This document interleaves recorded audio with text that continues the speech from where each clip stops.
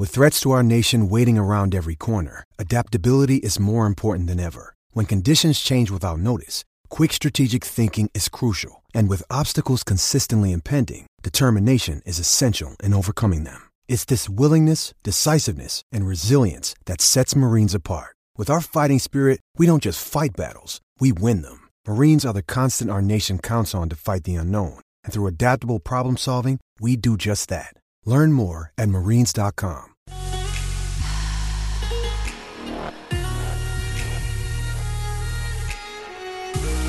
Coffee and Cream on Hail Varsity Radio with Andrew Rogers and Damon Benning.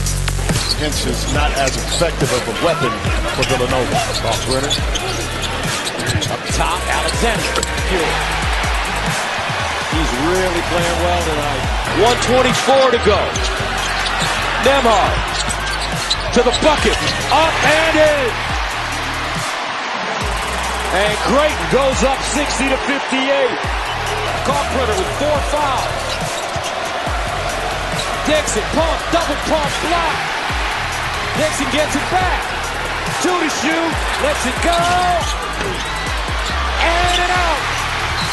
He's physical, he can post you up, but he has a real sense defensively. Marcus Lawrence with the 3. Or, you know what you're supposed to do, but there are times instinctively you have to do what you have to do. 5 to shoot, Tominaga forcing it, but it falls anyway. When you're hot, you're hot. 51% of Nebraska's points this year have come from points in the paint, so they're right in that range again today. Tominaga lost that one on the way up. It was tipped, gets it back, and hits. 30 for 30. We cannot take a step back, man. We made so many in-game adjustments, man. We played together. So we did it on defense, bro. We stopped the boards, bro. We got to keep that going for the rest of the season. We cannot let up.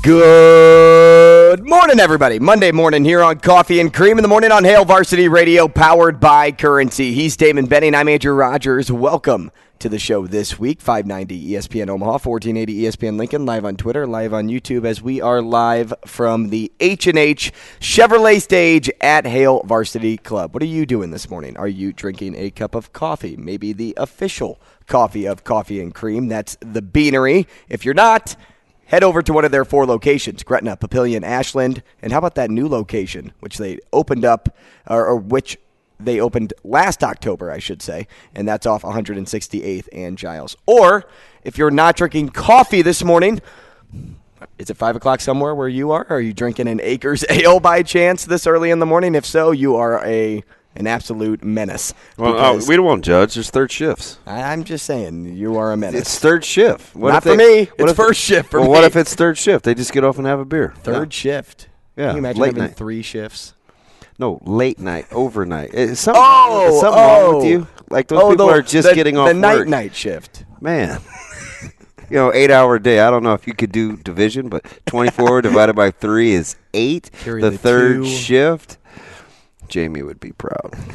Well, Acres Ale's brewed with Nebraska corn, so I know that's what they're drinking. Crisp and clean with a light, refreshing flavor. So it's either coffee or beer this morning, and that's how we roll on Coffee and Cream. I almost want to call him Nelson, the guy that used to do the 7-Up commercials, crisp and clean, no caffeine. Remember the guy that was in Boomerang? He did the bad. Oh, I can't forget that guy.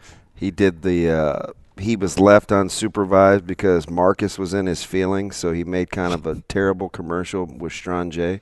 Do you know the guy that I'm talking about? Nope.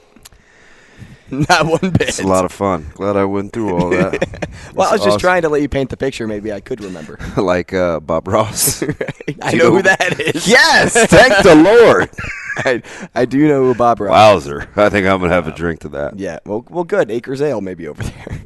How was your birthday weekend? It was good, man. Birthday was good. That was Saturday. We went to the golf simulator bar up the road here. Yeah. Spent about 4 hours hitting Golf and Beyond? balls into Or Beyond Golf? Beyond Golf, yep. Hitting some golf balls into a screen, watching the Indiana-Purdue game, which was a wild one, and then... Do you have a lot of fun doing that? I watched. So, full disclosure, had a couple of breakfasts there. They have very good brunch. Good brunch, really good brunch. And I like because you can kind of play peekaboo. They have bottomless mimosas, too, one of the days. Yes, they do. you can play peekaboo and kind of see what's going on in the kitchen and stuff. And I watched some guys. I mean, it's 11:15 on a Sunday. I mean, just hammering balls. Guys breaking sweats, and I'm just like, I wonder, is it accurate? Do you feel like it's accurate? Do you say to yourself, well, that felt like 209? No, so on average, I probably drive 260. Yeah. Like do you know what 270. Do you know what 260 feels like? Is the simulator simulating 260? If it goes straight, I know what 260 feels like. There are so many shots that I take. Like I hit a 60 degree there, and I hit it 110. Wedge? Yeah, 60-degree wedge. Okay. I hit it 110. And I'm like, there's no way I hit a 60-degree. So, like, during breaks and stuff. Maybe 60, 70 yards. When you're standing around stretching, you almost inevitably take a golf swing.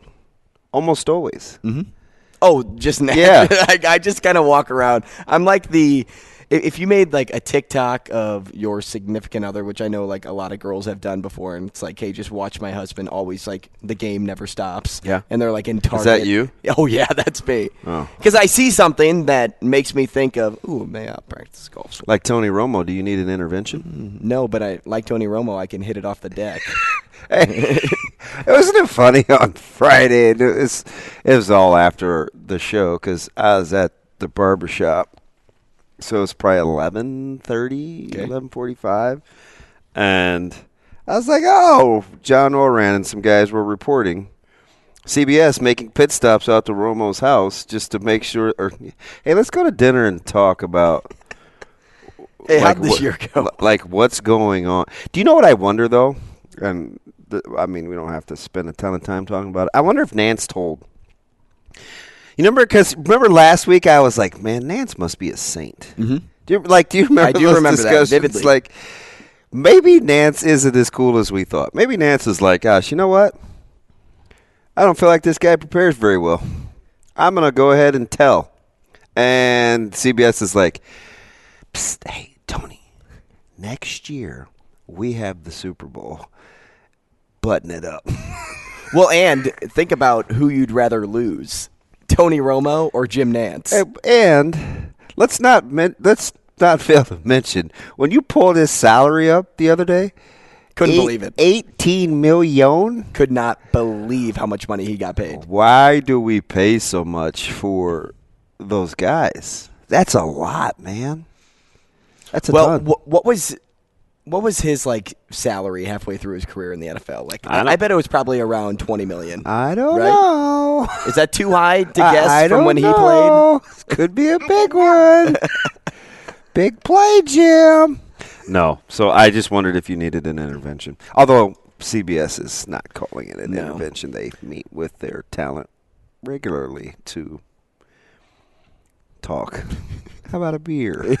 Yeah, but let's just sit down and have a little chat. We did a little chatting at dinner, too, on Saturday night. Went to Osaka, which is right down the road from Hale Varsity Next door. Club. And let's just say I had a Seinfeld moment. Really? When I walked into this place. Did you need a reservation? It was packed. Stop it. It was let me tell you how busy it was, DB. So we walk in, 6:55, reservation at 7. Always early. Always have to be a little bit early. Hey, reservation. It's like, what's the name? Andrew. Andrew, at 7? You got it. And, like, I had to walk through a flood of people. Like, I felt like, was it Moses that parts the seas? Like, I felt like him. Did you have an Aaron help you with the staff? Nice. And, man. I get up there. Man, what a great game. And he goes, all right, it's probably going to be like 20, 30 minutes. I kind of like shook my head a little bit. And I looked back at him and I said, but I have a reservation. Here we go. At 7. Here we go. And he's like, yeah, but you have a big party and like some people are still eating. And I'm like, well, like, why are you... Why aren't the tables cleared for my reservation at 7? What do you do reservations for? And so, like, I thought about the moment in Seinfeld when he rents the car, and he, like, walks up, and he's like, I'm like, do you know like what a reservation is. I think I know what a reservation is. I don't think you do. If you had a reservation, my table would be ready. She like a small car? I have a compact. Yeah, exactly. No, it's not what the reservation. I'm like, you know how to take the reservation. You just don't know how to hold the reservation. That is pretty good, a reenactment. And really, that's the most important part of the reservation, the holding. And then he's like, anybody can just take them. Can you imagine if I did that in Osaka? Anybody can just take them. No, so I wanted to say I had a Seinfeld moment. Because, not to say that my life's a sitcom, even though sometimes it feels like it is. I just casually kept my mouth shut and walked over to the bar. Because like right when you walk in, the bar's to your left. Mm-hmm. And the whole time I was like talking myself up, like, oh, it's 7:30 rolls around. That's when I'm going to throw hands because I'm starving at this point. So Ashley, she was Mary-Kate and Ashley. She was even hungrier than I was. Yeah. And she would walk up like every 10 minutes asking like where the table was. Is she a principal person, like, when she's hungry? It's the principle of the matter. Oh, so she does get hangry, huh? Oh, yeah. Okay. Oh, yeah. So you're 15 minutes in. So we're 15 minutes in. I'm standing by the bar, and then room opens up right next to the hostess stand, and I take my spot right there because I'm like. Did they say reservations for Rogers, or did you just go?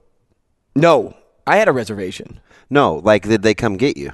Oh, they came and got me. Okay. Yeah, because everybody was. I thought with the way you just said that, I was like, okay, so you saw some people leave, so you just ran and sat down. Oh, no, at the bar. Okay. So the bar is like right next to the hostess stand. And so I'm standing there, and I'm texting you. It's like 7:29 because I'm like, you would not believe what I'm going through right now. Because all last week you were like, you don't need a reservation. Like, if you want to play it safe, like, I get a reservation. Yeah. And I'm a guy that likes to play it safe. So I'm like, I'm going to do that.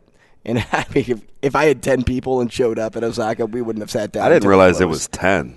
So, yeah, maybe if it was just 2. Yeah, and that's kind of what I was thinking. And good on you, too, because I knew you had some buddies in town, but I'm not sure. Maybe I would. I don't know how many people I would share my birthday experience with. Like, to go eat dinner, because I don't like to talk while I eat. Right.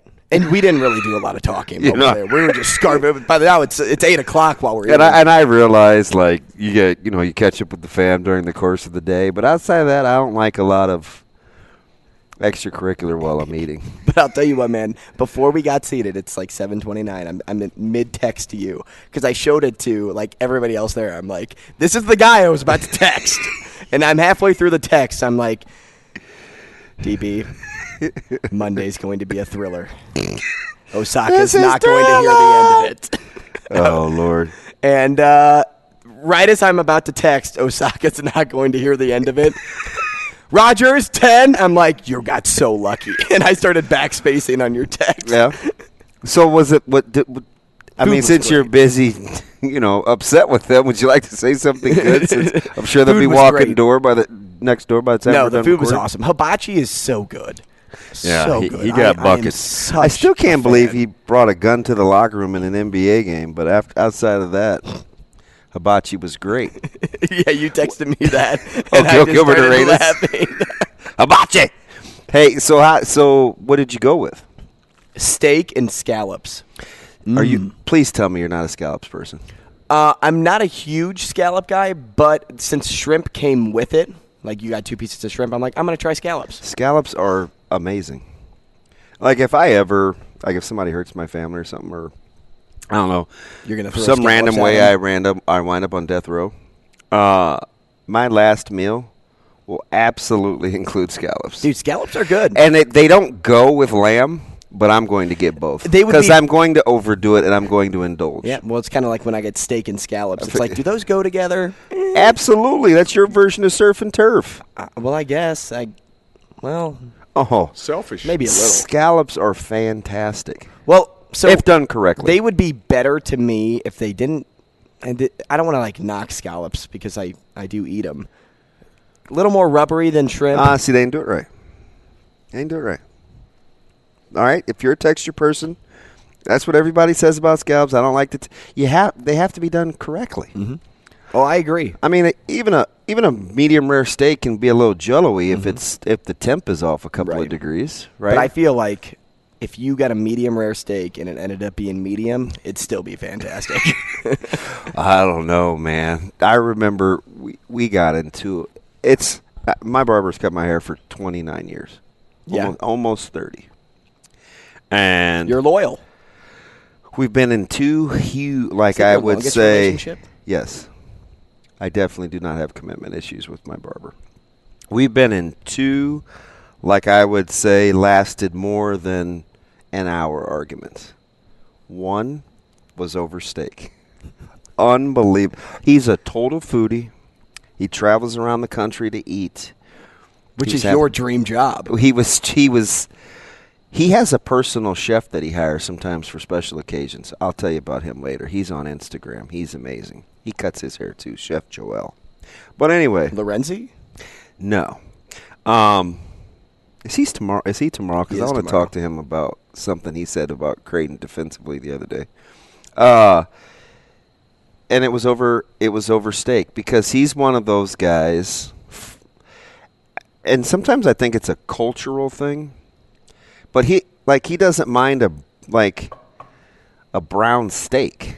And I'm like, what, hamburger? You can't do, and so we just went back and forth and it ended up, and this was just like 3 years ago. And he's like, at the very end, he goes, "Hey man, your appointment on Fridays is replaceable. You don't have to come back." Dead serious. We're like 30 minutes into this back and forth. You're like, I'll eat a hamburger too. Listen, we've talked about. He's a non-vax guy. We've had some knockdown dragouts over philosophical beliefs. He loves to watch courtroom TV, so we argue about political things. Because he's super well-rounded, and steak was almost the deal. The killer. So I don't know. Can you imagine? Because people like their steak how they like their steak, though. And yeah. And there's so many steak snobs, right? I mean, this looks like it's 136 degrees. That's closer to medium. You bring your own temperature, your own meat temperature. Dude, you ever seen Thermometer Guy? It's like, because you could do that whole finger test thing. Thermometer. Yeah, I don't know about steaks. Pizza, that's a better example. Like, people would be more willing to compromise on a pizza that's a little off than a steak. Don't you think? Absolutely. Because more times than not, pizza isn't as expensive as your steak. Yeah. Now, if you're making it at home, it's a little different story. But if you go somewhere and you're like, I'm getting a steak versus a pizza, that's why I think you're more willing to compromise. So I was at Just Good Meats. I was looking for these particular burgers they had. They're called Pat Burgers, and they're amazing. Long story. This isn't a food show. We're supposed we got to land the plane, but if it was a food show, it'd be different. But it does tie in Nebraska because I was talking to my guy Sean, and I was giving him a hard time about not maximizing their social media, their Twitter account, and social media in general. Because there's a new Mexican place I told you about, Avila's, that. Facebook has been like their saving grace, this food lovers segment, and so they blow up, man. I swung by there Saturday. It was like 10 o'clock. There were like 15 cars there, right? But anyway, I was like, yeah, you got to use your social media. Coach Rule is super pumped about, you guys want to take care of him. I think he's coming on Thursday. I said, he's swinging by the shop. He goes, no way. And I said, yeah, man. I said, team beef jerky, whatever. We're just going back and forth. She goes, hang on. I got a gift. Uh-oh. So my man goes back there. He's gone for like 5-6 minutes. He cuts up these fatties, vacuum seals them. He's like, you got to tweet it to him. You got to tweet it to him. Said, is that why you tweeted the ribeye? Yeah, I'm like, he's coming on Thursday. He's like, no, man, I'm trying to, let's do this social media thing on Twitter. So I tweeted it out. Coach Rule texts back, and he goes, hey, we'll get back in town on Thursday, man. I'm stopping in. Tell him to be ready. I said, see how easy that is? Right. Like, social media is powerful. It is. It's got very a huge reach. Dude, did you see those steaks, though? Oh, they were massive. And they were red. Dude, that's something to keep in mind. Just cut those. They're 1.5 inches. Oh, Team Fatties. I couldn't believe it. He goes, "Here's your little gift too," and it was in like paper. I didn't look. I didn't read what it was. I just put it in the. I put it in the freezer. You a flank steak. Listen, I could rock some flank. I know you can, but versus that ribeye, you'd be like, "Come on." I am Team Ribeye. So I mean, Rose out and about again in Dallas this weekend. The Mavericks taking on Kyrie. Oh, you mean Matt Rule? I can't believe that. I mean, Micah, mornings with Micah, he was like, "Dad." Yeah, when are we calling Micah? I don't know. He's probably in the car now. He's not happy. They're not quite in the car. They took an L yesterday, and he's still beside himself. They played a team that made, I don't know, 10 field goals, and I think 8 were threes. Yeah. Get out and guard the arc, buddy. If they're making them, you know who else made 8 threes? A guy named Seth Lundy. Hey, they beat a fringe Penn State team, and kept Pickett in check. And they did that in the first game too. Because Pickett is the real. Yeah, but they had Bando. They had Vanderbilt. So I was like, yeah. Mm-hmm. Was that the game he got hurt? Was that Penn State? I think that was the game he got hurt. And because Pickett gets buckets. I mean, he's a Wooden finalist for a reason, right? But I mean, Lundy got hot, but they don't have Casey. How you like that, dude? What a game that was to watch, especially. Was that not nuts? We're like making dinner. Micah's like, "No way." Kato was just getting home from practice, and he's like, "Are you serious right now?" Yeah, we're serious. Well, what's crazy is you go into that matchup, and of course the team thinks they're going to win, but I don't think a lot of other people thought they were going to win. What was the line? Was Penn State favored? Yeah. Oh, wait, you said it like, are you sure? But most teams are favored against Nebraska. Well, I mean, it's a safe bet, but you never know. Like Indiana was favored over Purdue. Sometimes you just get those lines. Vegas just knows the outcome. It's because it's all scripted. Okay, Arian Foster. I see. I hope people know. He's getting killed. But I hope people know that he was. They don't take good humor, man. I hope they know. Humor. But there are like players that were getting mad at him, like NFL guys. Yeah, because they bought into the narrative. I'm like, I don't think he was being serious. Oh, yeah, Penn State was favored. What was the line? 4.5. Yeah. So not crazy. Well, obviously not with how Nebraska played. They got to – no, I'm not even going to allow myself. I'm just going to stay in the moment. I was going to try to predict a couple more wins. Not going to do it. not going to do it, Rudown. Well, hey, we'll still talk Nebraska basketball more in our next segment. We'll talk Creighton basketball following that. We have Sam McEwen at 8 o'clock and then Mike Tanier at 8:45. Have we gotten Mike yet? Like, has Mike been close every time? No, that is it's deep. It's at DP Sharks. Who's that, Shane? Twitter. That's the guy. Davenport. Yeah. Davenport. Yes. We've gotten so close to Gary. Gary. you wanted me to say that. I know it. Isn't it weird though? In my mind, I couldn't remember the name, but I know what the Twitter handle looks like. Which is you're ridiculous sometimes.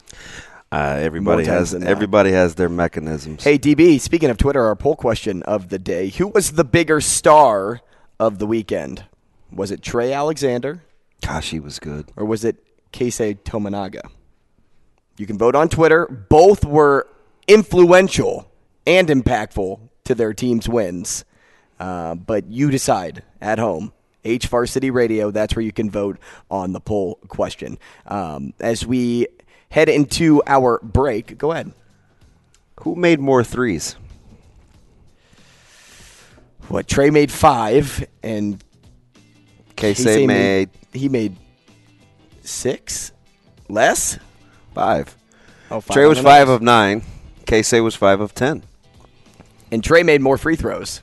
Dude. Which, down the stretch, matters a lot. We'll get all of it. We'll talk Nebraska basketball more next.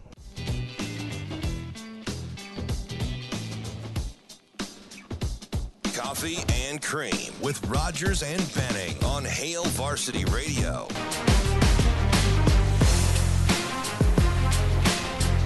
Hey, welcome back to the show, 888-638-4876. If you'd like to get involved, how about this on Twitter? Our good friend Darcy, Shane's bestie, wishing me a happy belated birthday on Twitter. Oh, Thank that's you, Darcy. nice. Darcy is part of the Dingman's family, and it is the perfect time to tell you about Dingman's Collision Center. 4 locations Happy throughout belated birthday, the Anna metro Rue. area, along with the standalone mechanical shop at 120th and Maple. You know what, Darcy? I bet you were first to actually tell me happy birthday by giving me a gift on Friday's live show. You just didn't know it. Hey, so She just didn't know it. I'm Thursday at 11. At Dingman's to get your oil changed? Yeah, and I think they're going to be right on time because I think I have a slow leak. Are you gambling by, waiting this long? Because you said it came on Friday. Well, I'm at 14K miles, 14,000. Yeah, but I'm saying I'm 4,000 miles over. oh, my gosh. They're going to pull out your dipstick, and they're going to be like, yeah, sir, I don't know how this car was running. If anybody knows anything about me and car maintenance, that's why I lease. I just don't want the headache. You lease just in case it breaks down on the side of the road. Warranties. And you're like, I'll just get the newer model. Hey, so full disclosure, I've been putting air in my tire every 8 days for like a month because I convinced myself it was the cold weather, and my thing is really sensitive. But perhaps something may be wrong with my tire. Please tell me you had a nail in it. Dude, I have more tire issues than anybody in the U.S. I don't know. I mean, I had 2 in 3 weeks. Funny you say that. Whenever I had this car, this little guy out here, I call it a deer magnet. If there's any hunters out there that just want my car to be placed in the middle of the field so deer will come, it's kind of like Field of Dreams. And you hit a deer before? Oh, 3 times.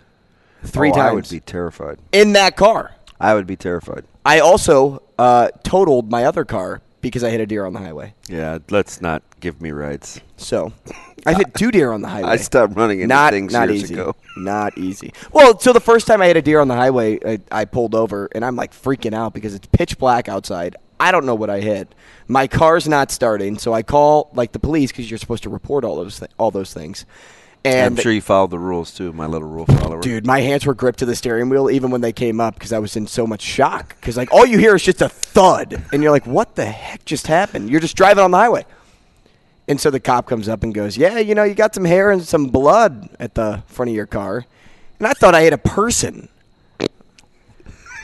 And he goes, oh, no, it's just a deer. I go, why didn't you lead with that? Old school creep show. Thanks for the ride, lady. Well, I was in I'm not Sioux even going to City. get into that because I know you probably I was in haven't Sioux seen City that. and the homeless Shane, do you remember that population is creep pretty show? Thanks for the ride. And that's why I thought I did. So you hit a person? No, I hit a deer, and it went like 20 feet. Stop it. But I'll tell you what, if that ever happened again, I would go to Dingman's because they've been in the business for 25 years, and they're family-owned and family-run, and I like to support local, and you should too. Then thank goodness for Bluetooth because and they tell you happy birthday. Hey, they tell me happy birthday, even though yeah, they're the only ones that tell me happy birthday, I should say. I think I told you happy birthday. No. I meant business-wise. My mortgage guy sent me a happy birthday email. Yeah, you just made him quite a bit of money. My dentist sends me a happy birthday email, also somebody that I pay a lot of money to. So it's the people that I pay. Darcy's not one that says it because I pay her a lot of money. She is genuine. She's one of your free friends. She is genuine. How's the poll question doing? I think I need to retweet that. So the poll question of the day, we'll go back to it. Who was the bigger star of the weekend? Was it Keisei Tominaga or was it Trey Alexander? 59 votes so far, and people are leaning Tominaga, which doesn't shock me because he was probably more of the wow player of the weekend. But when you talk about bigger, if you really dive into the impact on the team, I would still lean Trey because it was kind of the Trey Kalkbrenner show, and there wasn't a lot of point spread. Meanwhile, what I thought Nebraska did a good job this weekend of was even though Derek Walker wasn't his typical efficient self, even though Sam Griesel didn't bounce into double digits like we saw in the previous game, they had production kind of spread throughout the team. And once again for the Blue Jays, you had no bench production. It's the second straight day. Second straight game. I don't think anybody that came off the bench for Creighton didn't play double digits, right? We'll double-check the stats here. Farabello only played like 8 or 9. And there wasn't one starter for Creighton that played less than 33 minutes. Farabello played 5. Okay. Yeah, and I knew it was in the single digits. And Miller played 6. So you're right. So nobody in the starting lineup for the Jays played less than 33 minutes, right? Correct. Kaluma was 33. Nearly on the nose. That is heavy minutes. Well, and I don't know, we were going to... At one point, did you think that Creighton was going to blow that thing open? Blow it open and then blow it up. I thought there were 2 different points in the game. I never felt good enough about Villanova's offense, even when they took the lead. What was it, 52-51 or 51-50, something like that? They were having to work too hard. Are you talking about the first time they took the lead? In the second half. Yeah. Because I think Dixon got the little lefty hook in the end one. And by the way, he was working out on King. They had to get Kalk back in a hurry. But then he went right at Kalk, too. But I felt like they had to work too hard. Did it surprise you at all that down the stretch of that basketball game, that not the Villanova game, the Nebraska game, we'll just kind of bounce back and forth for these next 2 segments. I think that'll be better. Did it surprise you at all that Tominaga was on the bench? No, because his inability to guard, I agree, is a problem. I agree. It's a problem. Defensively, it's where his biggest hole in his game is. Yeah. Offensively, you'll take what he was doing all day, every day. And that's the risk reward. But while you're saying that, I'm going back to Micah when he said, Dad, on the sneak, Coach Lutke was subbing offense for defense all game. I mean, for prep. Is he the best coach? Yeah. I'm like, anyway. Managing minutes for Hoiberg yesterday and working guys in and out, he was pretty good yesterday. I could totally see what he was trying to do, especially at the end when you're trying to win with the substitution patterns. Fred was on. See, that's the thing though that's mind-boggling, and not to go all. Thank you guys. Twitter exchange, but I was telling you about the Twitter exchange the other day between Big Red Cast and I always say I can't even say his name without people not taking me serious, but they were going back and forth over knowing basketball and not knowing basketball and wanting to validate Coach Hoiberg. And those are one of the – like yesterday is a microcosm of why it's frustrating. He hit you with the 3-game stretch last year. But then, it's like basically it's what our guy Honky said on Twitter. That's his last name, by the way. He's like, 30% win clip low. Stop making excuses after year 4. But then you're like, 30% win clip after year 4. And you're like, but.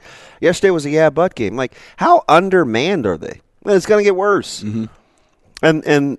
And so they find ways to just stay in it, being void of talent, right? So you want to stay in the moment and recognize the job that's being done, but then you look at it in its totality, and you're back straddling the fence again. I wonder what the majority of the fan base wants. Like the paying customers that go to PBA, I wonder what they want to see. I do. Outside of a win? Well, let's of the obvious? Yeah, let's start with that's the given. Right. I mean, do they think about $11 million? They don't. It's not their money. But fiscal I don't know. It's such a tortured fan base. And it has been for a little while. But can you imagine? And here's the crazy thing. Can you imagine if they just won? Because there are a lot of Nebraska basketball fans. There really are. They're waiting for something to celebrate. Mm-hmm. So it's like, I mean, that was a fantastic coaching performance yesterday. Yeah, you have to give credit where credit's due. Fred Hoiberg did an awesome job. No two ways about it. But I don't know what you're doing if you're looking at the bottom line. I mean, they won a game yesterday in which they were underdogs at home, and Derek Walker was in single digits. It's kind of been the name of the game for the last. Well, they took 5 good or care of 6 the basketball games. too, though. That I think was the biggest takeaway. 8 turnovers. Great point there. Not even. I think it was 7. Yeah, somewhere around. So 7 turnovers opposed to 27 assists or something like that, which is. And they kept Penn State, who doesn't really turn it over anyway, kept them down to. And Penn State was in single digits. But that's a season low from not turning the ball over. In the last 3 games, Nebraska has allowed the other team to score 72 plus points. Yep. 72. It's amazing what you can do when you hold a team to the 60s. Didn't shoot it well. 24-60 is not going to get her done. Hey, conversation continued. We'll talk Creighton and Nebraska more next.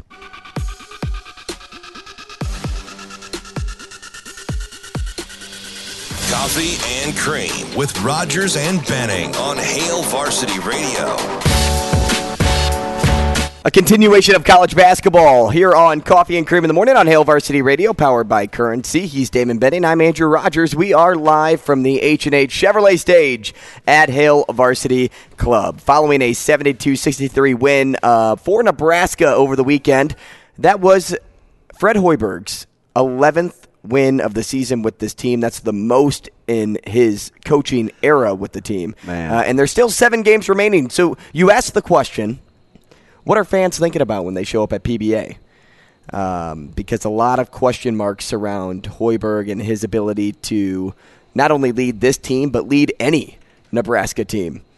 And I think it starts there. I think it starts at getting this 11th win for him, because you can at least say that in a season of woes, that Hoiberg and his team still compete, and they are getting better, even though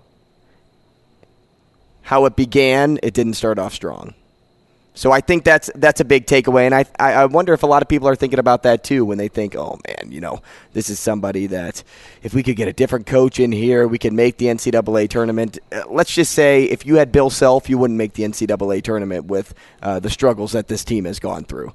Bill Self wouldn't change the team that is on the floor right now to get you to the NCAA tournament. Fred Hoiberg is just making do with what he has. And it's not to say that I'm knocking any players when I say that. It's just, it's the truth. It's just what's in front of him. It's interesting. And I asked Robin, can it look a certain way where when you're watching these games unfold, right? You're at Ann Arbor coming up, and then I think you got Wisconsin at home, and then you're at Rutgers, and then I think you have Maryland at home. So you're going to go the next 4. You got 2 at the house and 2 on the road. Does the basketball need to look a certain way? If you fast forwarded past wins, if you're like, well, I don't think you're going to win, or it's like, can it look a certain way to buy yourself some time? Because for all that's happened, for some reason, he's still only 2 games under 500. Do you know what I mean? They're still 11-13. But I don't know. The problem is over time, whatever is, usually it's more of. So guys and gals can be overexposed. Like, if you're living on borrowed time, over time that typically reveals itself. If you're pretty talented and you get off to a slow start, over time that typically will reveal itself. So I don't know. Can Lawrence continue to shoot the ball well? I don't know how I feel about Tominaga over time. But I mean, what are you going to do for depth in terms of scoring punch? You mentioned the defensive stats. The 3 consecutive games over 70 points, and this team was built on defense. Then we talked about how he had flipped the roster and the mentality from a year ago, and from pace and space to gritty grinders. They may have to go back to trying to score again, and I still don't think that's the way that they can play, because I don't think it's sustainable. You talk about sustainable. How about the context of this? College sports in general is built off of win-loss. It's not really built on, hey, what aesthetics. wins you get. Yeah. Like, hey, you beat Creighton this year, that's a big win. You're going to save your job because you beat Creighton. No, if you would have beaten 3 D2 schools and that would have showed up on your record, and instead of looking 11-13, you now look 14-11.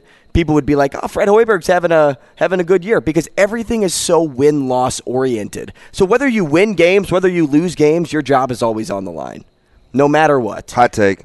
No matter what. Hot take. You always have to win games to kind of keep the mantra positive. It's not about, hey, if we're talking football, if we're talking Big Ten football, you beat Ohio State and you beat Iowa in the same season. But you end up going 3-9. People are going. See, I don't know if I agree with that. People are not going to be happy with 3-9 because you're going to say, "Why didn't you make a bowl game if you could beat Ohio State?" I don't know about that. I think there was a stretch here over these last 8-9 years where Nebraska could not have had a winning record, but if they would have beaten the right teams, it would have kept folks at bay. I mean, that's just the sentiment I get. I'm serious. Like, if you get you go 4-8 and you beat Wisconsin and Iowa in the same year. I mean, look at Nebraska basketball, for instance. We're still talking about Iowa and Creighton.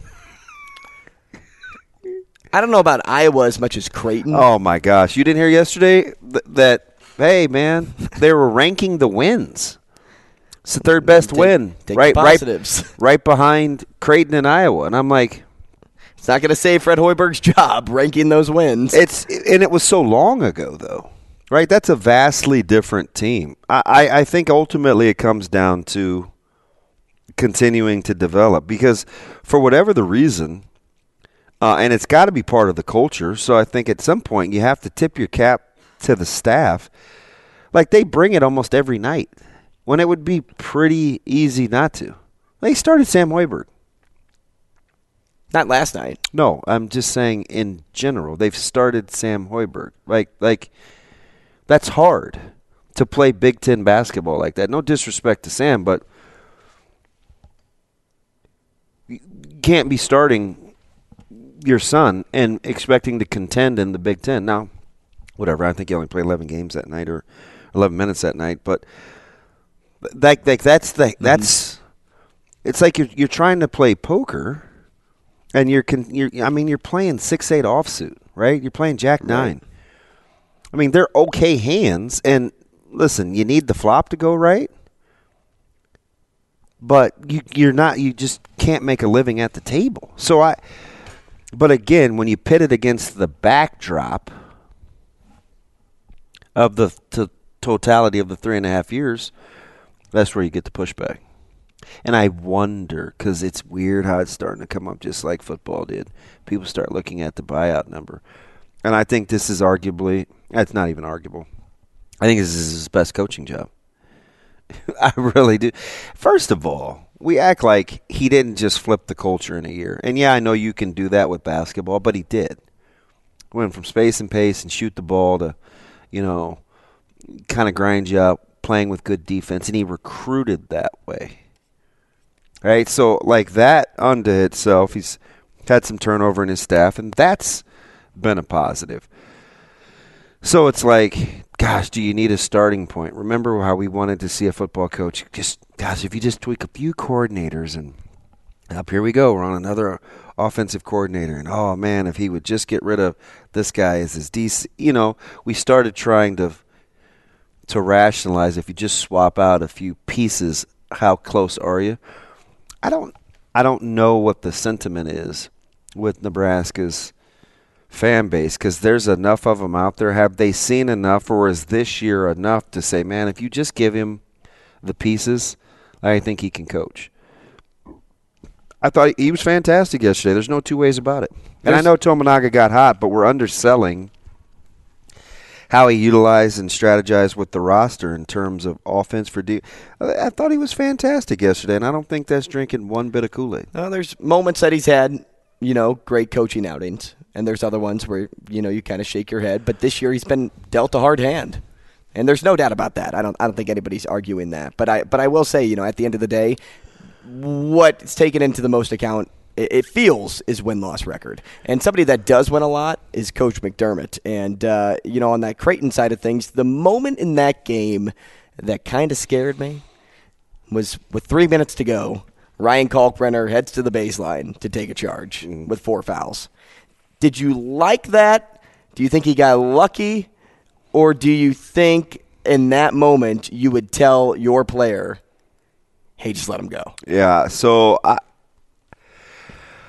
because in that moment for me, I'd say let him go. You have 4 fouls. You're too impactful down low for the rest of this game.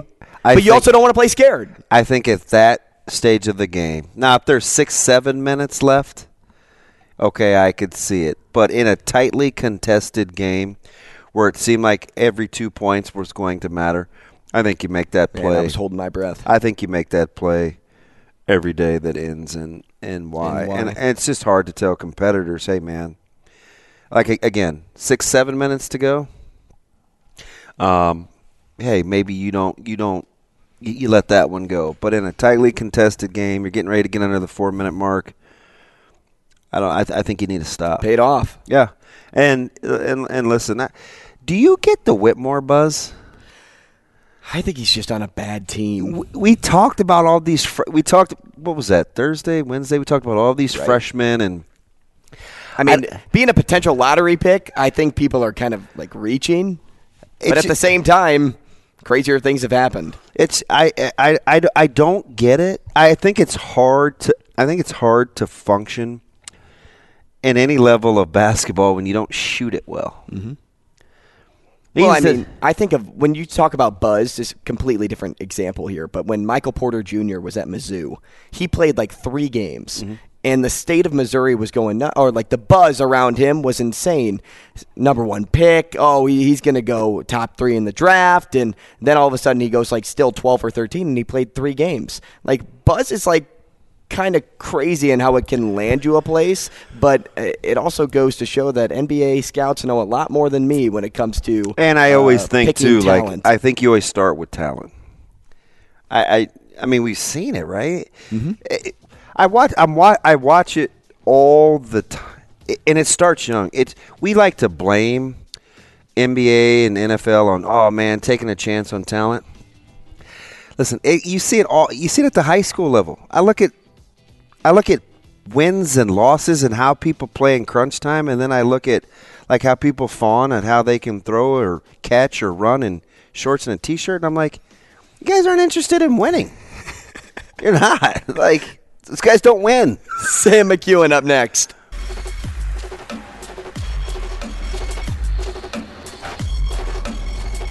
Coffee and Cream with Rogers and Benning on Hail Varsity Radio. Here is the sports editor for the Omaha World Herald, Sam McEwen. That's fine.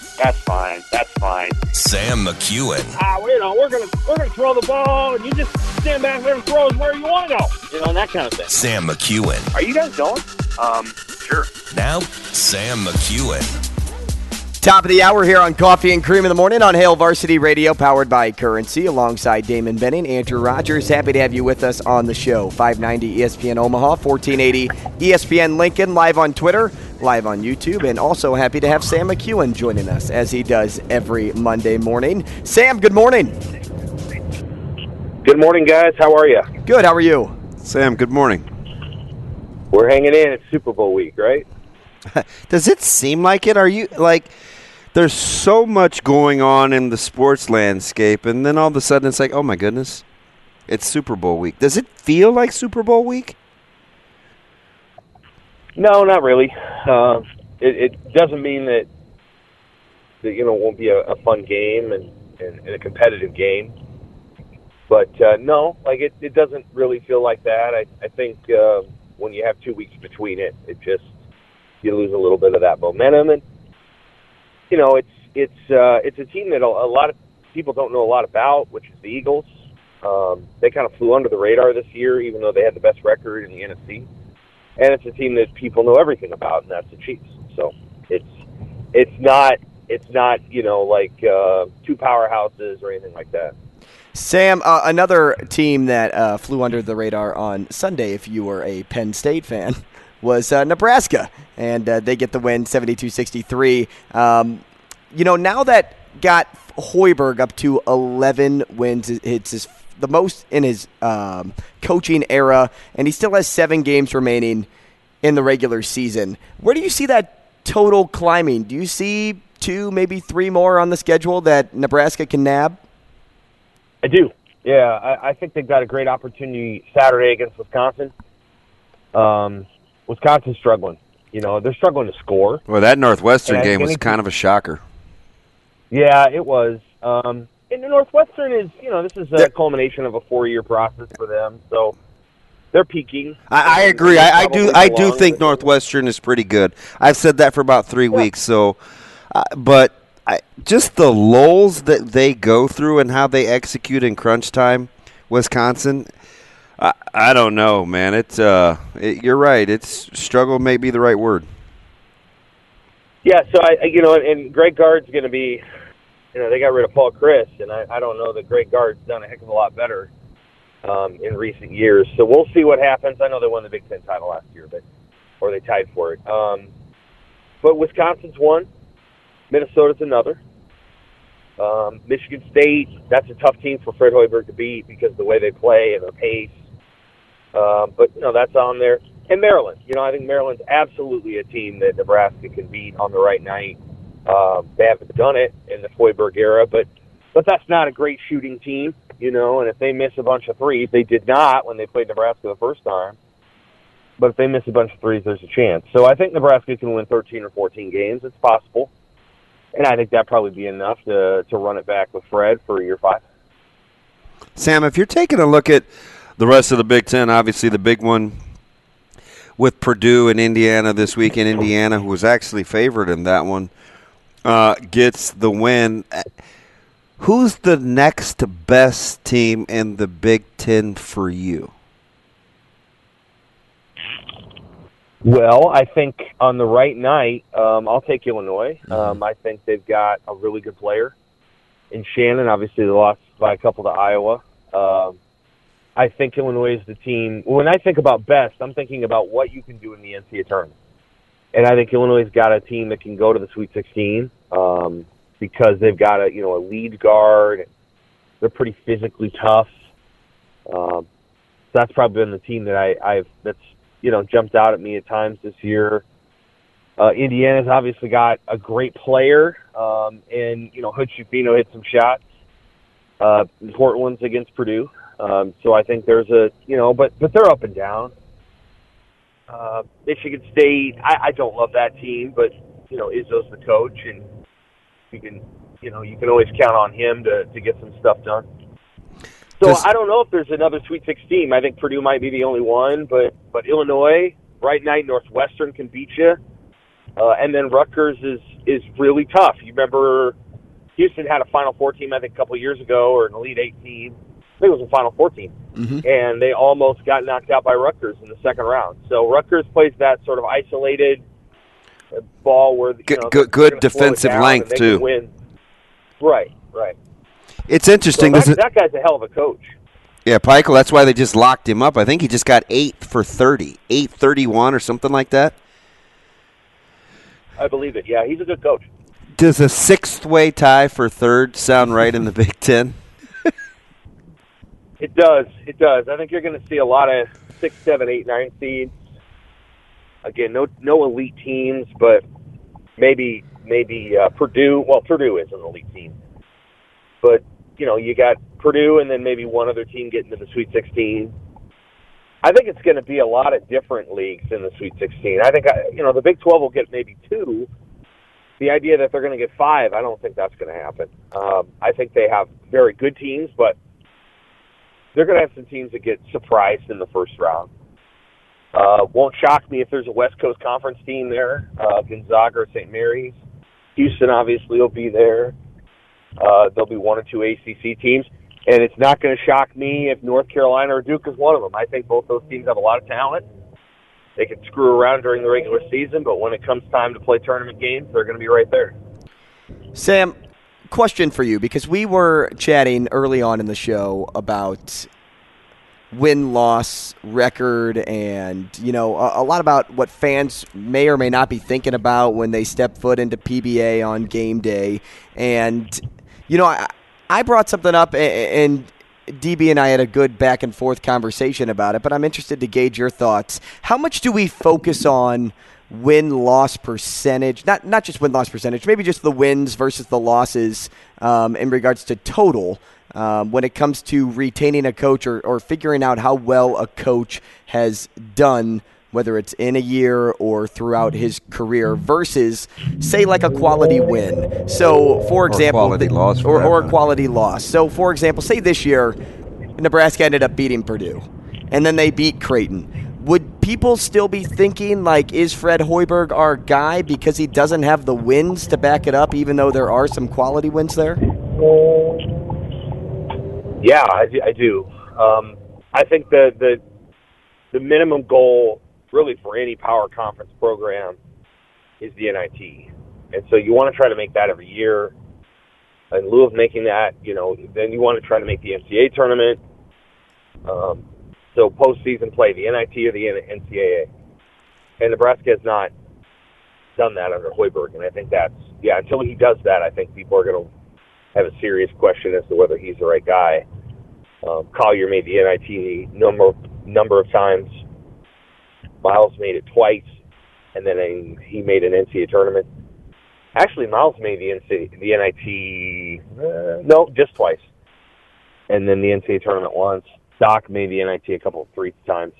Hoiberg hasn't made any of those, and so, even if they had beaten Purdue, I think there's still a question mark about whether he's the right guy until he gets them to a 500 regular season record. And again, I think it's probably going to be enough. Because they had some injuries, and that was a tough deal. And the Big Ten gave them this brutally hard schedule, especially in January. So, let's check back at the end of February, and I think we're probably going to see like a 14-16 team. And then you think about, well, Gary and Bandamel might have gotten them an extra 1 or 2 wins, and so that's the way it'll be viewed, I think. And if they're 14-16, Sam, I think that would be amazing. I'm on record. I'm gonna tell you that right now. If they get to 14-16, because I don't see it, that would be amazing.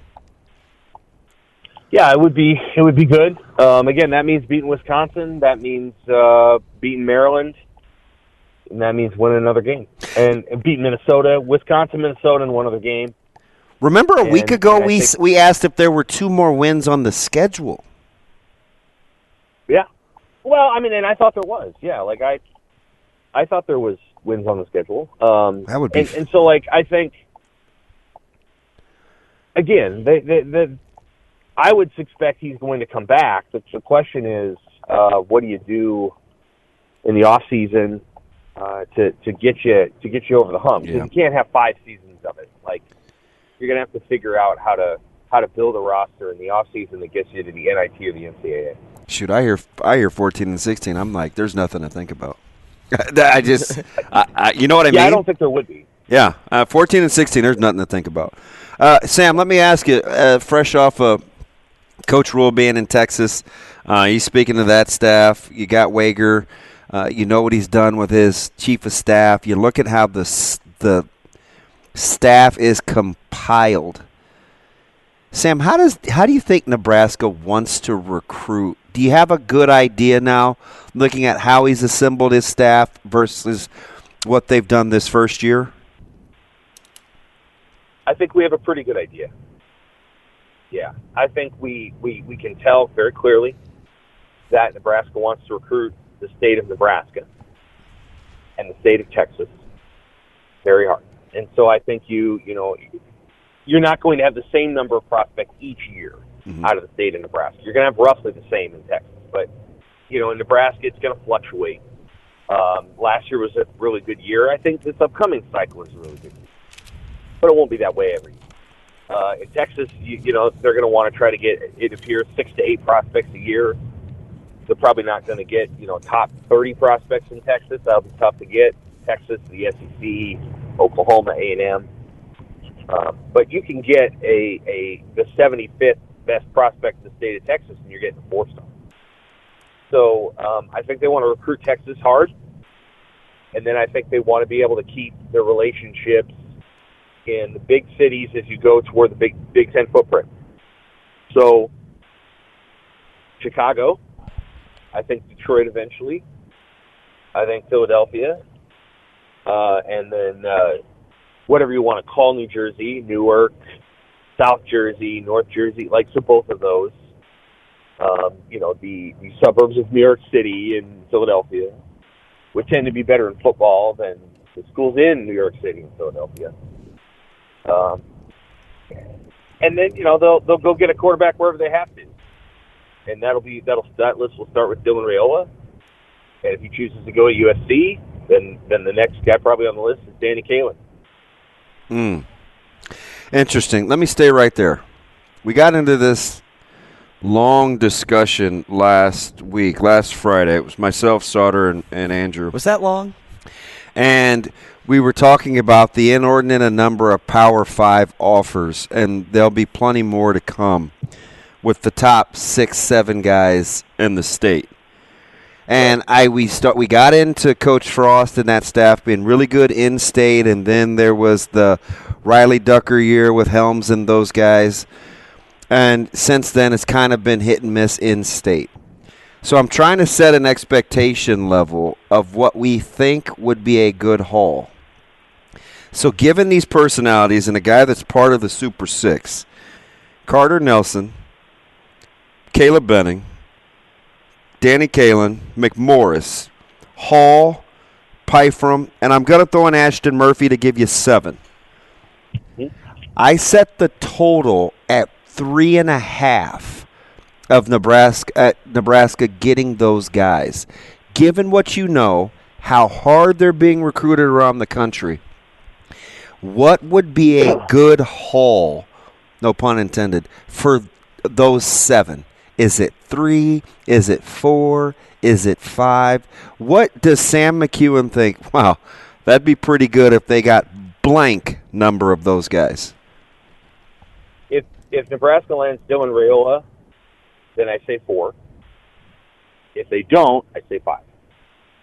Wow, that seems high. Interesting. That'd be my number. 5 seems high, doesn't it? That would be extremely impressive. Yeah, I mean, I think it would be impressive, but I think Rhule's staff cares. I do think that, if they want to get all 7 of those guys, now that's some of it, right? Like you want all 7 of them, but I think they do. Then I anticipate, getting 4 of those, and then Kaelin is sort of the wild card. I mean, he isn't. I'm sure he isn't going to feel put out if Dylan Raiola goes to Nebraska. You can't turn that down, and nobody would. It could have been St. Flores, and it just doesn't make any difference. I mean, I've watched Raiola throw. He's really good. So you don't take a second quarterback if you're taking him. That's just how that works, and that's okay. But I think they can do pretty good with some of the other ones. Now, if they hit on all the receivers they have right now, then they may not want that many more receivers.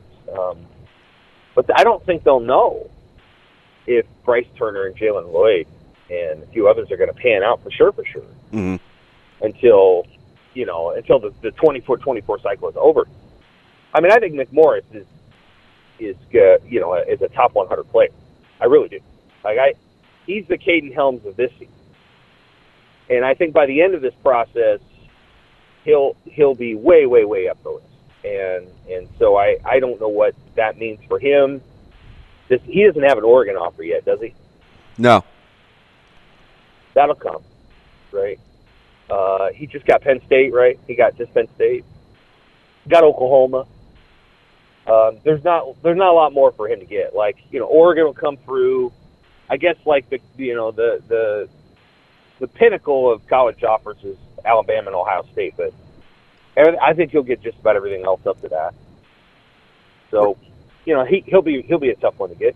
We'll just have to see. I'd say 4. You think that's high? I think I said Friday that I thought 4 would be exceptional. I said 3. Three sounds low, but not that low. 4 sounds great. Now, to be clear, I think Nebraska's going to get Dylan Raiola. Whoa! USC is the team that I think could derail that. Oh, it's interesting. 2 weeks ago, it was Georgia. Right. What makes you say that? No, I know that. I'm talking about the national sentiment, Sam. Yeah, if I were him, who am I? I'm nobody. I would tell him not to go to Georgia.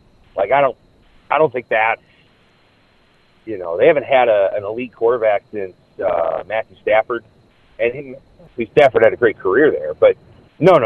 If I was going to advise him, it would be between USC and Nebraska. Nebraska for obvious reasons, and quite frankly, USC for obvious reasons. They have a head coach that's coached 3 Heisman Trophy winners and 3 first-round draft picks. I think the very first pick, Baker Mayfield, I think he was the first pick. Kyle Murray was the first pick. Caleb Williams would be the first pick. I mean, USC is the other team. That's just, if he goes to Georgia, I'd just be stunned. Like I don't know what you would be going to Georgia to do. You want to be a defensive tackle, you go to Georgia. We're speaking with Sam McEwen. So I think they're going to get Dylan Raiola. So I don't think they will get a quarterback from the state of Nebraska. That's my hunch. If not Nebraska, then USC, and then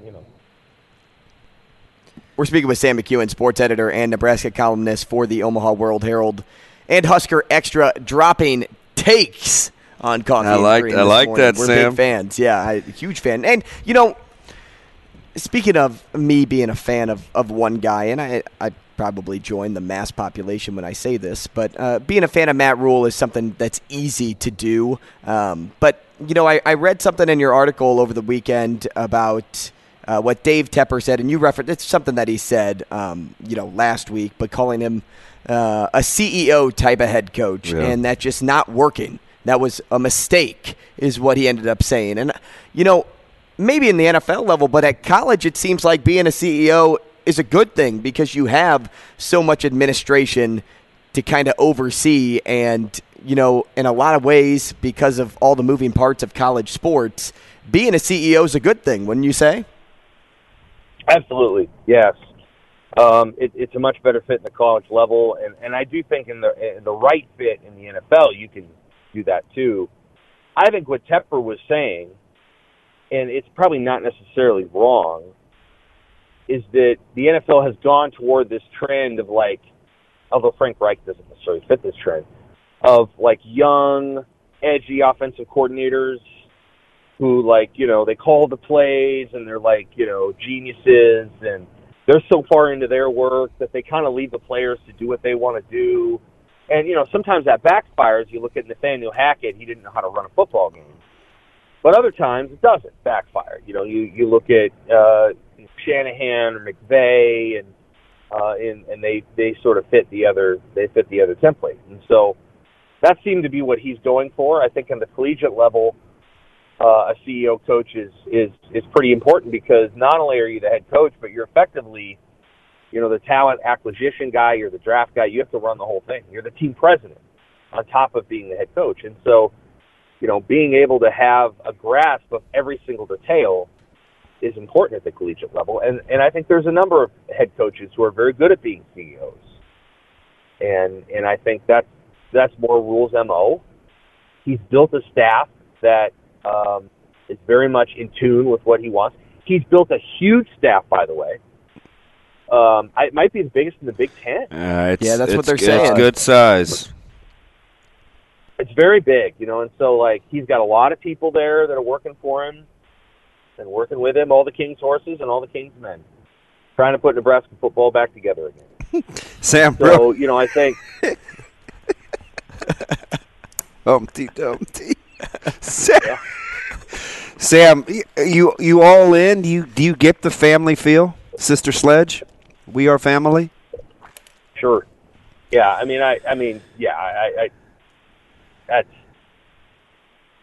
Everybody talks about being a family, so I'm sure it is, and that's fine. I'm more interested in how systems work and how those things sort of interlock together. So I've spent a lot of my rewinds talking about what a rebuild looks like, what his staff is, the challenges he faces.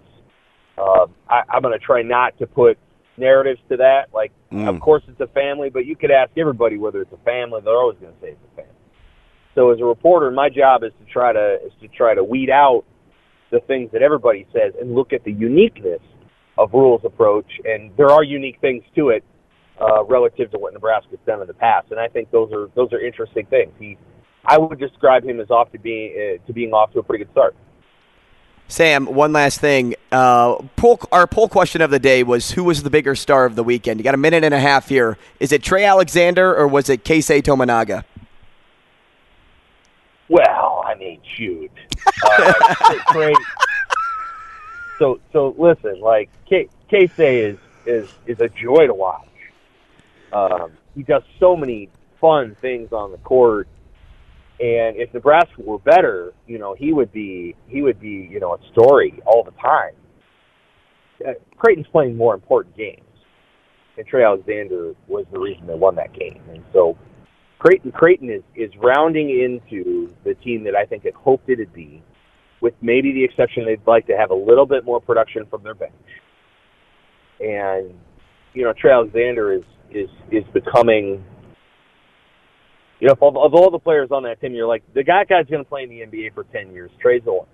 He does this stuff that, the thing that I love about Trey's game is when he catches the ball, he throws it right back to Nembhard. Like, he resets the play, and he understands that stuff about the game, and that's part of why I like him. He's a very, very good player for Creighton. Right. We appreciate it, Sam. Thanks so much for your time, as you always give us on Monday. We appreciate you. All right. Yeah. You don't know how Trey Alexander's important in that team? Guard's the best player. He shoots the technicals, and he gets double-digit shots up a game. Mm-hmm. But a lot of people wouldn't say he's the best player. We'll keep talking next. Most important.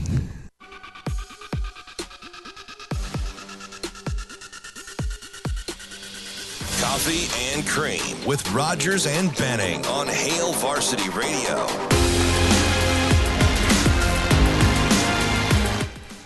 Welcome back to the show. Do you guys want to make DB happy at all? No. 888-638-4876 if you'd like to give him a call to talk NBA. That'd make DB very, very happy. It's Coffee and Cream in the morning on Hail Varsity Radio, powered by Currency. And, DB, I'll play into your wheelhouse for a little bit, as much as I can.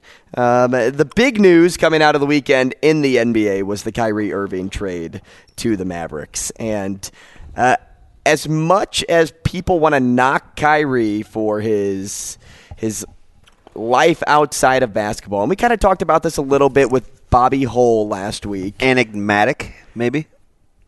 Kyrie makes that Mavericks team probably the best backcourt in the West. If they can play together. Assuming they can play together. Yeah, I mean, you're talking about a guy that leads the league in ISO minutes. Kyrie, Luka Doncic. Kyrie, though, I mean, even in Brooklyn on the back end of this season, was starting to play away from the ball more and better, you would say. But you have Luka, who averages, 33 a game? You have Kyrie that averages 27 a game.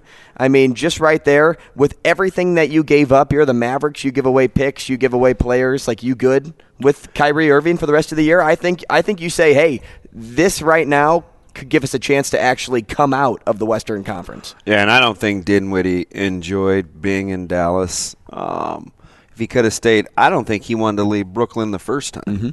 So I think getting him back, I think, was big, plus the pick. And I kind of like the Nets roster too. Really? You think they're going to be able to say, hey, KD, just be patient, man? No, because I actually think that roster, man, and I know you're not an NBA guy, but that roster is not bad. You're going to go with Dinwiddie, Joe Harris, Durant, Ben Simmons, and probably Nick Claxton. Ben Simmons? You mean Bum Simmons? That's not bad, though. I don't know how much longer KD wants to play with Ben Simmons. Well, Ben, I just don't. I think it's almost impossible to have a Ben Simmons and a Kyrie Irving on the same team over an extended period of time anyway. Is that because one can shoot threes and the other No, can't? I think it's more the psychological stuff, the emotional stuff. I don't know. But if I'll be curious to see, all those isolations that Luka runs, because it's clear that's not playoff winning basketball. It's good regular season basketball, but it's not going to win you anything in the playoffs. So maybe, well, obviously they're building for the playoffs, but they can score the basketball. What's Kyrie's contract like? So he's going to be a rental because he wanted the max. He wanted the what is it, 38 mil. So I think Brooklyn wouldn't give him the long. Well, Andy deal. wanted to be traded. So I think anybody that got him knew that this was a rental. Could you sign him for 2 more years, though? I don't think he'll take a 2-year deal. If they won the title this year, would he take 2 years? It'd have to be like 282 though. So you'd have to make him a $40 million guy. Wow, no thanks. I don't know if Kyrie's worth that headache. Because right now you're gambling. You don't know what he's going to be like in Dallas. Maybe in 6 months you're able to say, like, hey, we got a good feel on this guy. In my former life, I got into a knockdown, drag-out discussion. Wasn't an argument.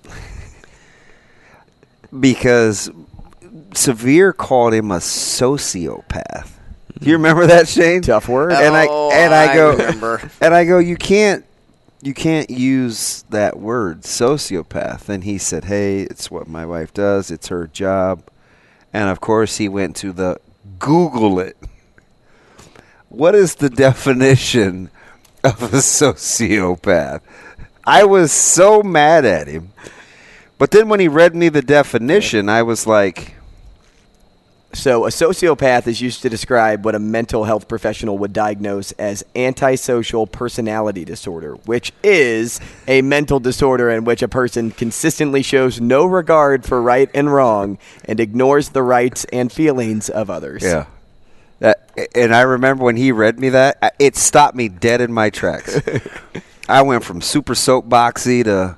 I was like, hey, you can't say that. And were you thinking he was meaning psychopath? No, it just sounded harsh. Yeah, calling somebody a sociopath is harsh. But normally it's warranted when somebody uses that term. But he had been so good. And I know he went to those guys and was like, hey, listen, all right, I've held up my end of the bargain for the last month. Can I have a long-term deal now? And they're probably like, are you serious? No.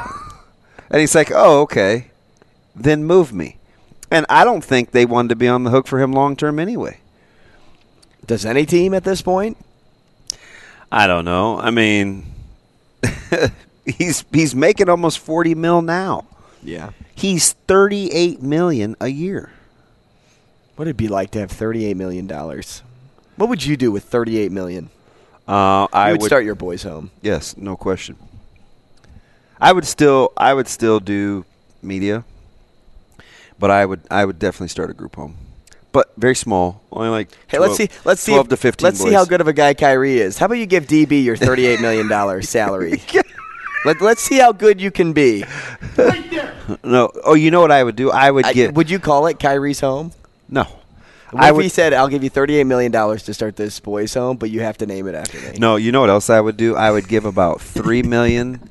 You just instantly said, to Omaha to see if I could talk Omaha, the Mavs, into starting a wrestling bringing wrestling back. Omaha or Dallas? No, Omaha. Oh. The Mavericks. I didn't know which Mavericks we were still talking about. No, that's what I would do. I'd say, hey, yo, Adrian. Here's some seed money. I just gladly give it one lump sum. Hey. Could you please think about starting wrestling? Just think about for $3 million? Well, that would be a good thought. I was going to say, I mean, because I don't give know. me $3 million, I'd be like, yeah, I'll think about it. And then what if I just because I don't know about Title IX and needing to add would they need to add another sport or how like the logistics? But I'm just thinking training facility. Then I would go to a couple of the other folks that love wrestling. I would go knock on Rotella's door and I'd say, hey. Hey. Let's do a matching thing. Or, I don't know. I would still work, though. I feel like you'd have to. All those people that say, hey, I'd win the lottery, I'd love not to work or do my job. I mean, you'd go insane. I scrolled through some show on Netflix. This literally, I'm not kidding you. It's like 2 in the morning on Saturday morning. I couldn't sleep for whatever the reason. And there was this show, I just click on the info, and it was about some lady that won the lottery but ended up finding like the bottom of the bottle and had these relationship issues with her son. And I think if I remember right, she only won, this was a long time ago, I think she only won like $192,000. That was the Netflix show? I read the description of that the other day. So was that Netflix? Yeah, I think it was Netflix. It was one of them. One of them, yeah. What are the odds we both read that? Yeah. And well, Shane, remember what Shane was doing over the weekend? He said he enjoyed a cold brew, probably an Acres Ale, and then he turned on the TV and was like, "I'm gonna chill." You gave him the mix and match case, right? Mm-hmm.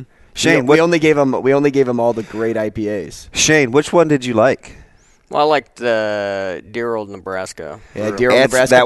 That's a good one. Everybody's That's favorite. A good one. That's zip line right there. The copper one was okay. Mosman wants that. The copper one was good. The one that I have left? I don't have it left anymore. It's gone. You had 2 beers in a weekend? I'm sorry. Were you tipsy? Wow. I'm dead serious. I mean, that's half his weight. Did you drink 2 beers in a sitting? Yeah. I mean, I just had those 2, so I was good. So if your body's made up of 80% of water and you put 2 beers into your body, Shane, like how much would that equal your oceans on your inside? Wow. You know what I was? Oh, I'm so happy! I'm so happy! This is the best day of my life! Oh, thank you, Steve Carell. I'm still. You know what it wasn't? What? It sounds like a huge waste of time. I enjoyed that. I was like, you guys had a good weekend. Shane had 2 beers, and you celebrated your birthday for 3 days. I was had 2, and I had 42. 2 beers.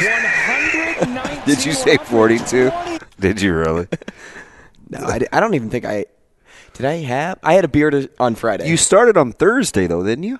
Drinking? Yeah. Then you carried over to the show Friday morning? Well, the show, don't I remember you just being okay Friday, feeling okay Friday morning? So you didn't go out Thursday? No. I don't go out during the week. Just Friday, Saturday. Friday night. Yeah. We went to... There were some funny stories. Those should remain We went to DJ's Dugout and had the Purple Pucker. Yeah. And then we went to the casino. And then Saturday, we did the Golf Simulator Bar, went out to eat at Osaka, and we went to Rhythms Lounge. A couple of spots. And some other spots, too. You're a bad boy. Oh, yeah. Well, because I stayed out way too late. Way too late. Let's talk to Mike Tanier next.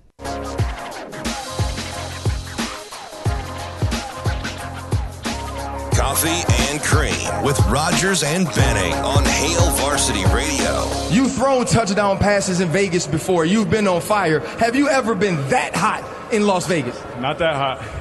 That's probably why I'm going somewhere else. Hey, everybody else. Hey, man, it's real simple. How do you want to be remembered? This team, this group right here, at home. We put the work in. Let's finish. It's Super Bowl week, and during this week, we are going to talk to a lot of people that cover the big game. It's Coffee and Cream in the Morning on Hail Varsity Radio, powered by Currency. Damon Benning, Andrew Rogers, and one of the best, one of our good friends, is Mike Tanier, senior analyst for Football Outsiders. Mike, good morning. Good morning, and greetings from the shadow of the Footprint Center here in Phoenix, Arizona. Wow. Yeah. You know what? I'm kind of feeling a little Phoenixy this morning. It's going to be 49, maybe 50 degrees. It's supposed to be all week. Omaha today, Mike. How about that? Baby steps. Well, baby steps. It's actually very pretty right here. I think it's going up to 70 degrees. Hey, Mike, this weekend with the Pro Bowl, with flag football going on and everything, do you like it? Because I actually had some fun watching the flag football game. You know, I'm going to admit I didn't see any of it. I was on a plane, and then I was getting checked in, et cetera, et cetera. More power to you. I don't think I'm the target audience. I'm not sure who is the target audience. Yeah, I am a child. But I'll tell you the truth. I was watching the guys throw the balloons earlier in the week, And I like the idea of NFL players acting like 6-year-olds and playing the kindergarten games. So more things like that. Pin the tail on the donkey. Let's go all the way with this. Yes, the Pro Olympics. Let me ask him. Please ask Go him. ahead. Mike, I had a great idea last week. So self-proclaimed, by the way. So I said, for the Pro Bowl, instead of doing like an actual game like that, let's have a Pro Olympics where we have the offensive linemen have like a food eating contest. We have the defensive line run the 4x100 meter relay. We have the quarterbacks play dodgeball, which dodgeball was featured. And then we have the kick. What did I have the kickers doing? I can't remember. I have the kickers doing. Kickball. Kickball. Yeah, kickball home run derby. Yeah, that's exactly what it was. And then I said gambling should be encouraged within the play. Like if the NFL ever would allow it, for gambling to be encouraged for the players. And then you have a fan vote going on where you have, a bunch of people like online voting for how outcomes are going to be and certain props. And whoever wins the fan vote gets an all expenses paid trip to the Super Bowl. What do you think? Those are a lot of great ideas. I love the gambling built into it because I think the players on the side would just start dropping major bets on each other. Who could hit the golf ball the farthest, which I know they did that, and some of these other things. I love it. By the way, the kicker should just do trivia. The kicker should play Jeopardy. But I do. Ken Jennings out there. You just go all the way. Aaron Rodgers hosting it. But let me ask you something in all seriousness, though, because – on the heels of watching the NHL and the skills competition and how they do it, and jerseys aside, I love the NHL All-Star break because of the skills competition. But why do you think it's eluded the NFL for so long on how to get this right, if at all? In the NBA, if guys are out there dunking and goofing off, it's fun. In hockey, you can kind of play at three-quarter speed and do these shooting contests and stuff like that. It's fun. In baseball, the home run derby is fun. In football, only football is fun. Everything else looks like it's super contrived or it looks like a practice drill. So it's, unless they're playing 100% and trying to clobber each other on the field, it looks like 7-7 in practice. And that's the trick there. And also, one more thing is you can't do it in mid-season. If you could do it in mid-season, people would still be hungry for it. When you have to do it at the end of the season, it's a different mentality. We're like, please bring on the Super Bowl. I don't care about this. Mike, I think leading up to the Super Bowl, people were worried about the narratives being shoved down your throat, whether that's the Kelsey brothers, whether that's Jalen Hurts versus Patrick Mahomes.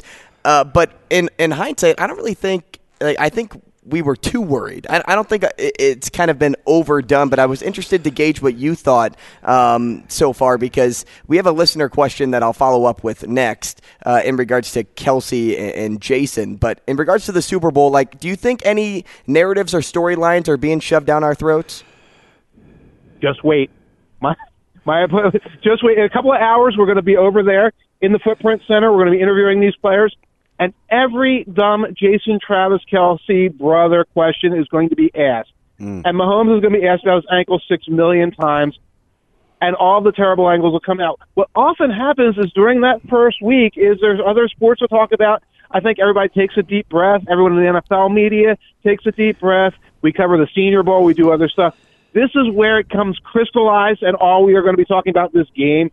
And I'm glad you aren't sick of these storylines now.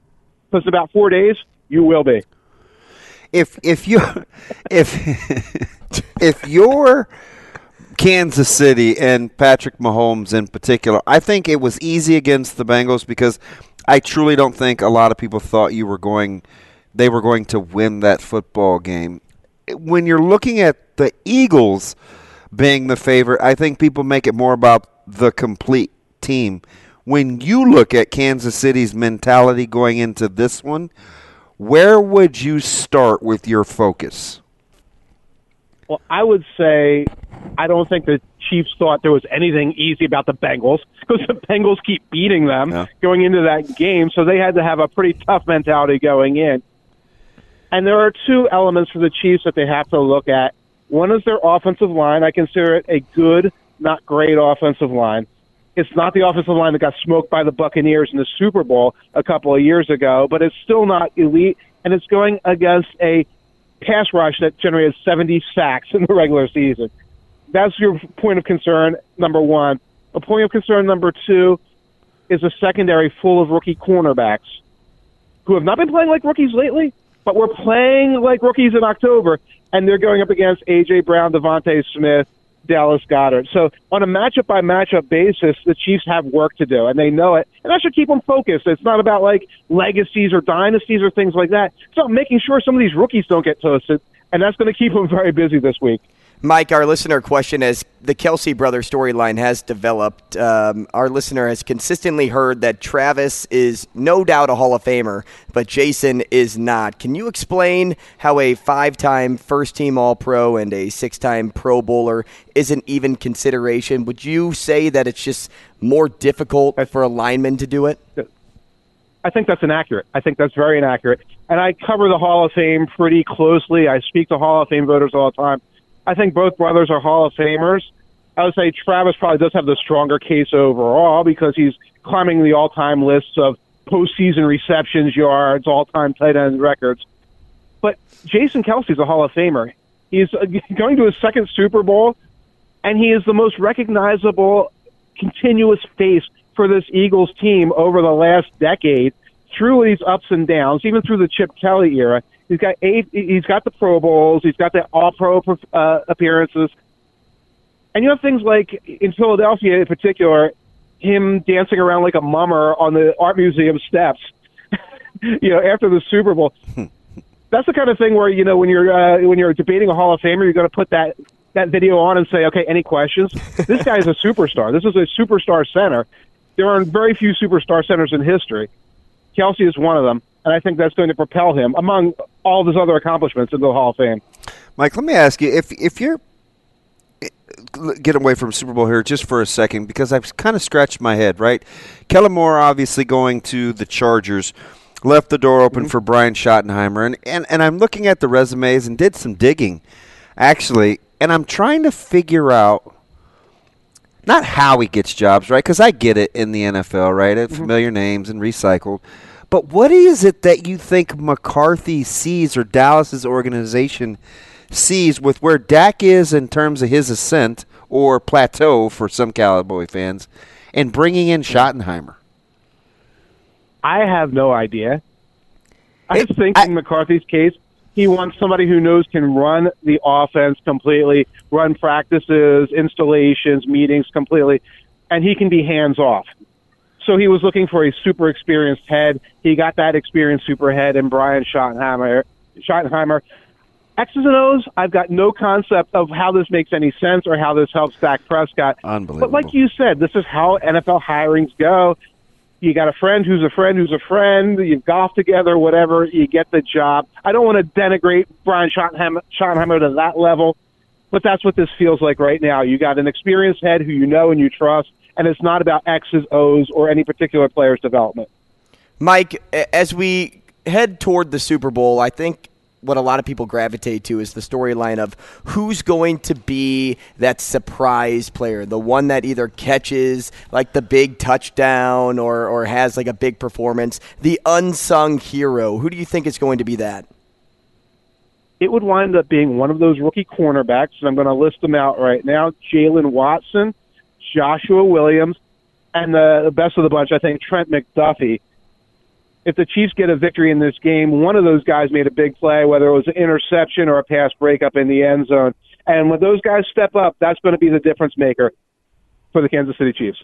If you had to not, I won't ask you to pick a winner unless you want to, but outside of turnovers and quarterback play, give me an X factor for you. I would say short yardage success. Eagles, of course, have that push sneak. It's one of the most effective plays in the NFL. It's changing the NFL where Jalen Hurts gets shoved for 1 yard. The Chiefs don't do that. Patrick Mahomes got hurt on a sneak a couple of years ago. They don't run that play. You'll see them do all kind of goofy stuff with like a tight end running their sneak. You'll see all these wacky shovel passes and things like that on short yardage. If the Chiefs can convert on those, that's something that's going to help them sustain drives and be more than just the Mahomes and Kelce show. If they can't and they're getting eaten up by the Eagles on 3rd and 1, 4th and 1 on the sneak, it's going to be a long evening for the Kansas City Chiefs. Mike, we appreciate your time this morning. Thanks so much, and enjoy Super Bowl week. Enjoy the row. You got it. Take care. Enjoy Super Bowl week, guys. Hey, thank you. That is Mike Tanier, and we thank you for joining us out there as well. If you're itching for more, if you want some more of Damon and Andrew, head over to your favorite podcast app and check out Morning Dump and Benning Bites. But until tomorrow for Coffee and Cream, we'll see you then.